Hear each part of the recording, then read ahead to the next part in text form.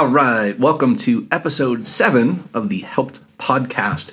And here's Matt with announcements. Oh, I don't know if we have too many announcements this week. We got a lot of feedback actually after our last episode. Some people said it was our best one yet, so I guess the 6th time is the charm.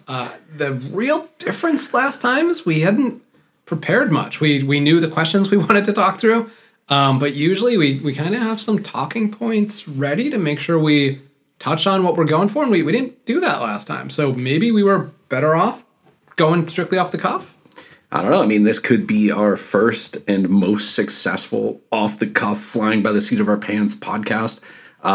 If I know anything about podcasts, which I don't know anything about podcasts, if people like genuine conversation, then we're here to have a genuine conversation today. So I guess when this is terrible, please do let us know. And I guess also I'll apologize. Last time, we went over that 10-minute mark. We're going to see if we can do the same or not this week. But they were so entertained that they didn't even notice or say anything. So I think we're onto something. Time flies when you're having fun. Well, this is the first hour-long Helped podcast. Oh, no. So get your talking shoes on. It can't be an hour long. Okay, so last week we did the first 5 of our 10 questions. So we still kind of have a little bit of something to go on.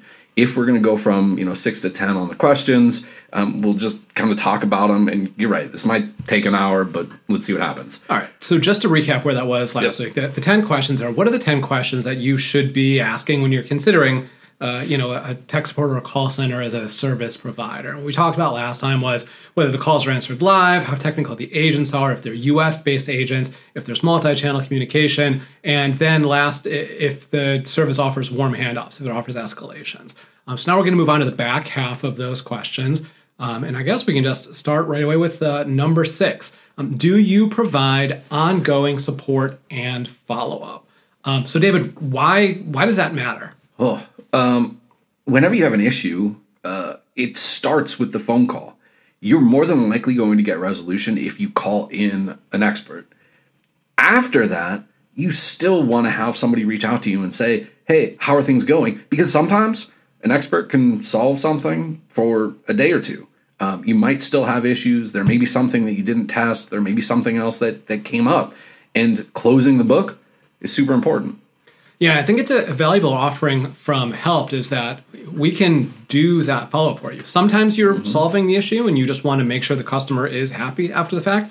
Sometimes the issue doesn't get solved immediately. Sometimes there's a tech that has to go into the office, go into the server room, whatever. He's going to be there later that day, the next day. And so you just need to follow up to make sure he was able to do what he was supposed to do before he tries to call back, is worried about getting another agent, whatever. Having that follow-up in place ensures that there's going to be some continuity. And as with so many of the things that we offer, it just leads to a better customer experience. Yeah. And the way we have it set up right now is that, you're basically purchasing a plan that has a certain amount of minutes. Those minutes are intended to be used to receive those calls and to work through those issues with your customers. But they'll also be used for the follow-up. So you flip the switch, say, hey, you want us to follow up, and we'll make that call out to the customer. It'll only take a couple minutes, but it'll come right off of what you're already kind of subscribed to.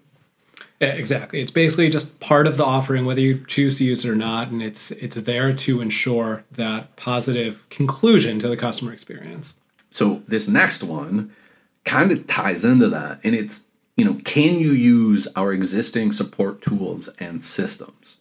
This being incredibly important because you make a phone call, you do the follow-up or whatever, and if you don't have the tracking, if you don't have the ticket, if you don't have some way to measure it, it's almost like it didn't happen. Yeah, exactly. And that's where for Helped, we want to not just be your call answering service. We're not just here taking a message, passing it along, but rather we want to be part of your team.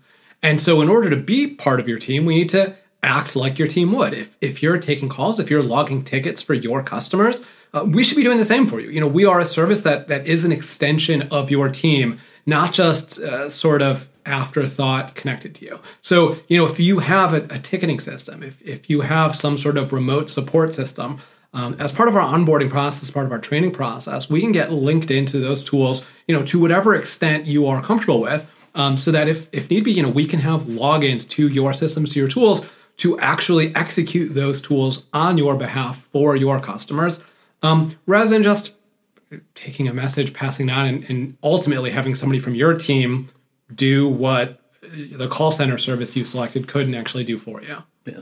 And so you said something about taking a message and pushing it along. Like, it's still something that we're doing. And the next question kind of goes into that. Do you provide instant post-call documentation? Like, to the same point, if a call comes in and there's no way to track it, then how do you know it happened? If a call comes in and you don't take the right notes down, it may not be as efficient as if you did. And so we at Help provide that instant post-call documentation. It's not just a message at this point because of the way that we treat things. The onboarding process gives us that baseline of what we're asking, what we're documenting, and then the call, does whatever the call is going to do, and we document that as well. When I was using, some other services, like Matt said, you get just like a 5-line, email that basically said the caller's name, the email address, maybe the product they were calling about, and then a couple word, a note or whatever it was, and a time.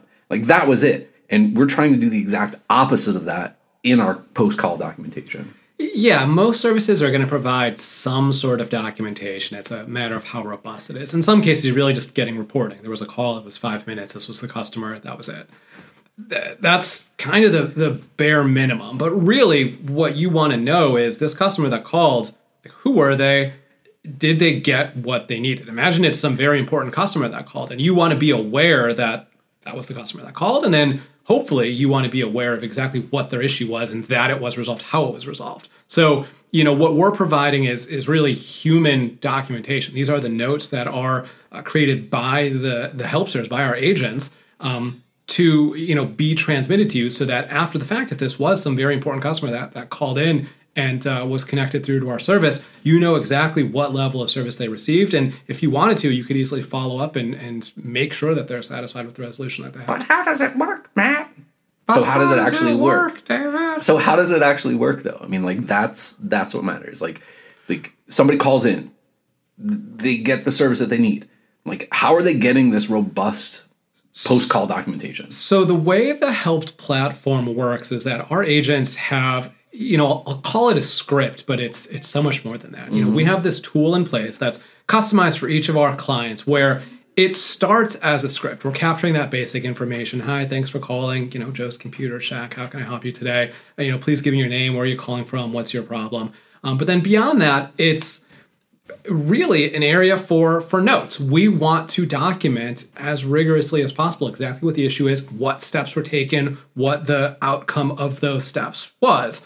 And we know that troubleshooting is, it's off the cuff. It's ad hoc. It's not something where you can necessarily follow a script to do real troubleshooting. We're not asking the basic 1, 2, 3 questions and then leaving it at that. We're trying to get to the root of the problem. And so, our platform allows for as rigorous notes as are necessary in order to document each step that we're taking, everything that we're trying, so that, if this does need some sort of follow-up, if this does get some sort of escalation, whatever it is, the next person to see the case understands exactly what was tried and what the successes and the failures of those trials were. So, we're leveraging this platform that we have in place to ensure that everything is rigorously documented and available, not just to our agent, but then to you as well. Awesome. So then shifting gears a little bit from exactly how that works is, a lot of the questions we get is, how do we know that what your offering is going to fit us? And the question is, do you have flexible plans that are going to fit my company's needs? Yeah, I mean, every company is different. You think about the fact that, when we really needed to engage a service that provided a fraction of the service that Help provides, we were, $200 million a year in revenue. And we were already established to a point where we had a bunch of people on the tech support team, but we needed just a little bit of help to bridge the gap. In other cases, we talk to and we have clients that are, $5-10 million a year in revenue. They're just a handful of people and they need a little bit more support. And so, our answer, the solution that we've come up with so far, is to have the flexibility in the plan between the amount of minutes that are being subscribed to, but also having something that can be even more flexible where it's not even a subscription, it's just a block of minutes. So we've got those two different ideas going on, right? Like you need us because you're $5 to $10 million in revenue. You need to have somebody that's, basically a butt in seat. And you can commit to a certain amount of minutes a month. You pay the subscription fee and you're done. Or you're the $100-200 million a year revenue company that has a quarterly picnic, and you really want to be able to have your tech support guys do the bounce house with you. You can use that block of time throughout the year whenever you need it, but not as reliant on it. Does that make sense? Yeah, I think that was some of the best feedback that we had early on, is to just be flexible, to make sure that we are available. We go through the onboarding process to make sure that we're able to start taking those calls on your behalf. And then it's something where with the right plan, you can kind of switch it on, switch it off. We can be there when you need us. Maybe you need us to be full service 24/7. Maybe you need us to be just out of hours. Maybe you need us to be there just when you have that quarterly company picnic. We've set up our plans to ensure that there is one that is going to suit the needs of virtually any company. Okay, so question 10. Will your offering help our business grow? So we've got a plan that's going to fit virtually any company, but what does it mean for me as virtually any company? How am I going to grow because I'm using you? Well, yeah, this is an important question because obviously that's the goal. You want your business to be successful, whether that's, rapid scale or just modest growth. You want to continue to be more and more profitable, and you wouldn't be signing up for a service like this if it weren't going to help you achieve that. So the real question is, how does this help you achieve that? And what we always go back to is the idea of focus and time. You only have so many hours in the day. Maybe you're a super small shop. If there's an escalation, it's going to come to you. And that escalation then requires that you stop what you're doing. Maybe it's a really important customer. You got to drop whatever project you're working on. Maybe you're developing some new tools, some new offerings. Maybe you're out doing some deployment at a customer site, and you need to tell that customer, excuse me, and go step outside to take a phone call. Whatever it is, it's going to cause distraction. It's going to cause problems. If it's maybe your sales guys taking calls from their customers, existing customers, calling into a sales guy means that your sales guy's not making outbound phone calls. He's losing his time. He's losing his focus. It's lost productivity. So we let your business grow by letting you focus on the things that you need to do to grow your business. Dealing with those customer calls, those post-sales type calls, are things that really are necessary, but it's a necessary evil. You want to have as few of those as possible, but really you don't want to have to take the time. You don't want to be distracted in dealing with those, and we help you get away from those. We help you focus on what you need to focus on while we take care of those customer issues. Okay, so I think that this is a good segue into the tech support story. About a minute and a half ago, I heard the noise for the car peel out, meaning that we've already gone past our last episode. So I'm going to try to wrap this up tightly in a way that kind of makes sense. And it's exactly what Matt was saying. So what I needed to focus on was the blackjack table. In June of just this year, I was sitting in Vegas, having a great time, celebrating a buddy's birthday, and my phone rang. And my phone rang because I was getting a call escalated to me. And so I'm sitting there, and I look around, and I had nowhere that I could run to where I wouldn't be able to, hear the slot machines. Right, hear the slot machines, hear all the craziness of Las Vegas.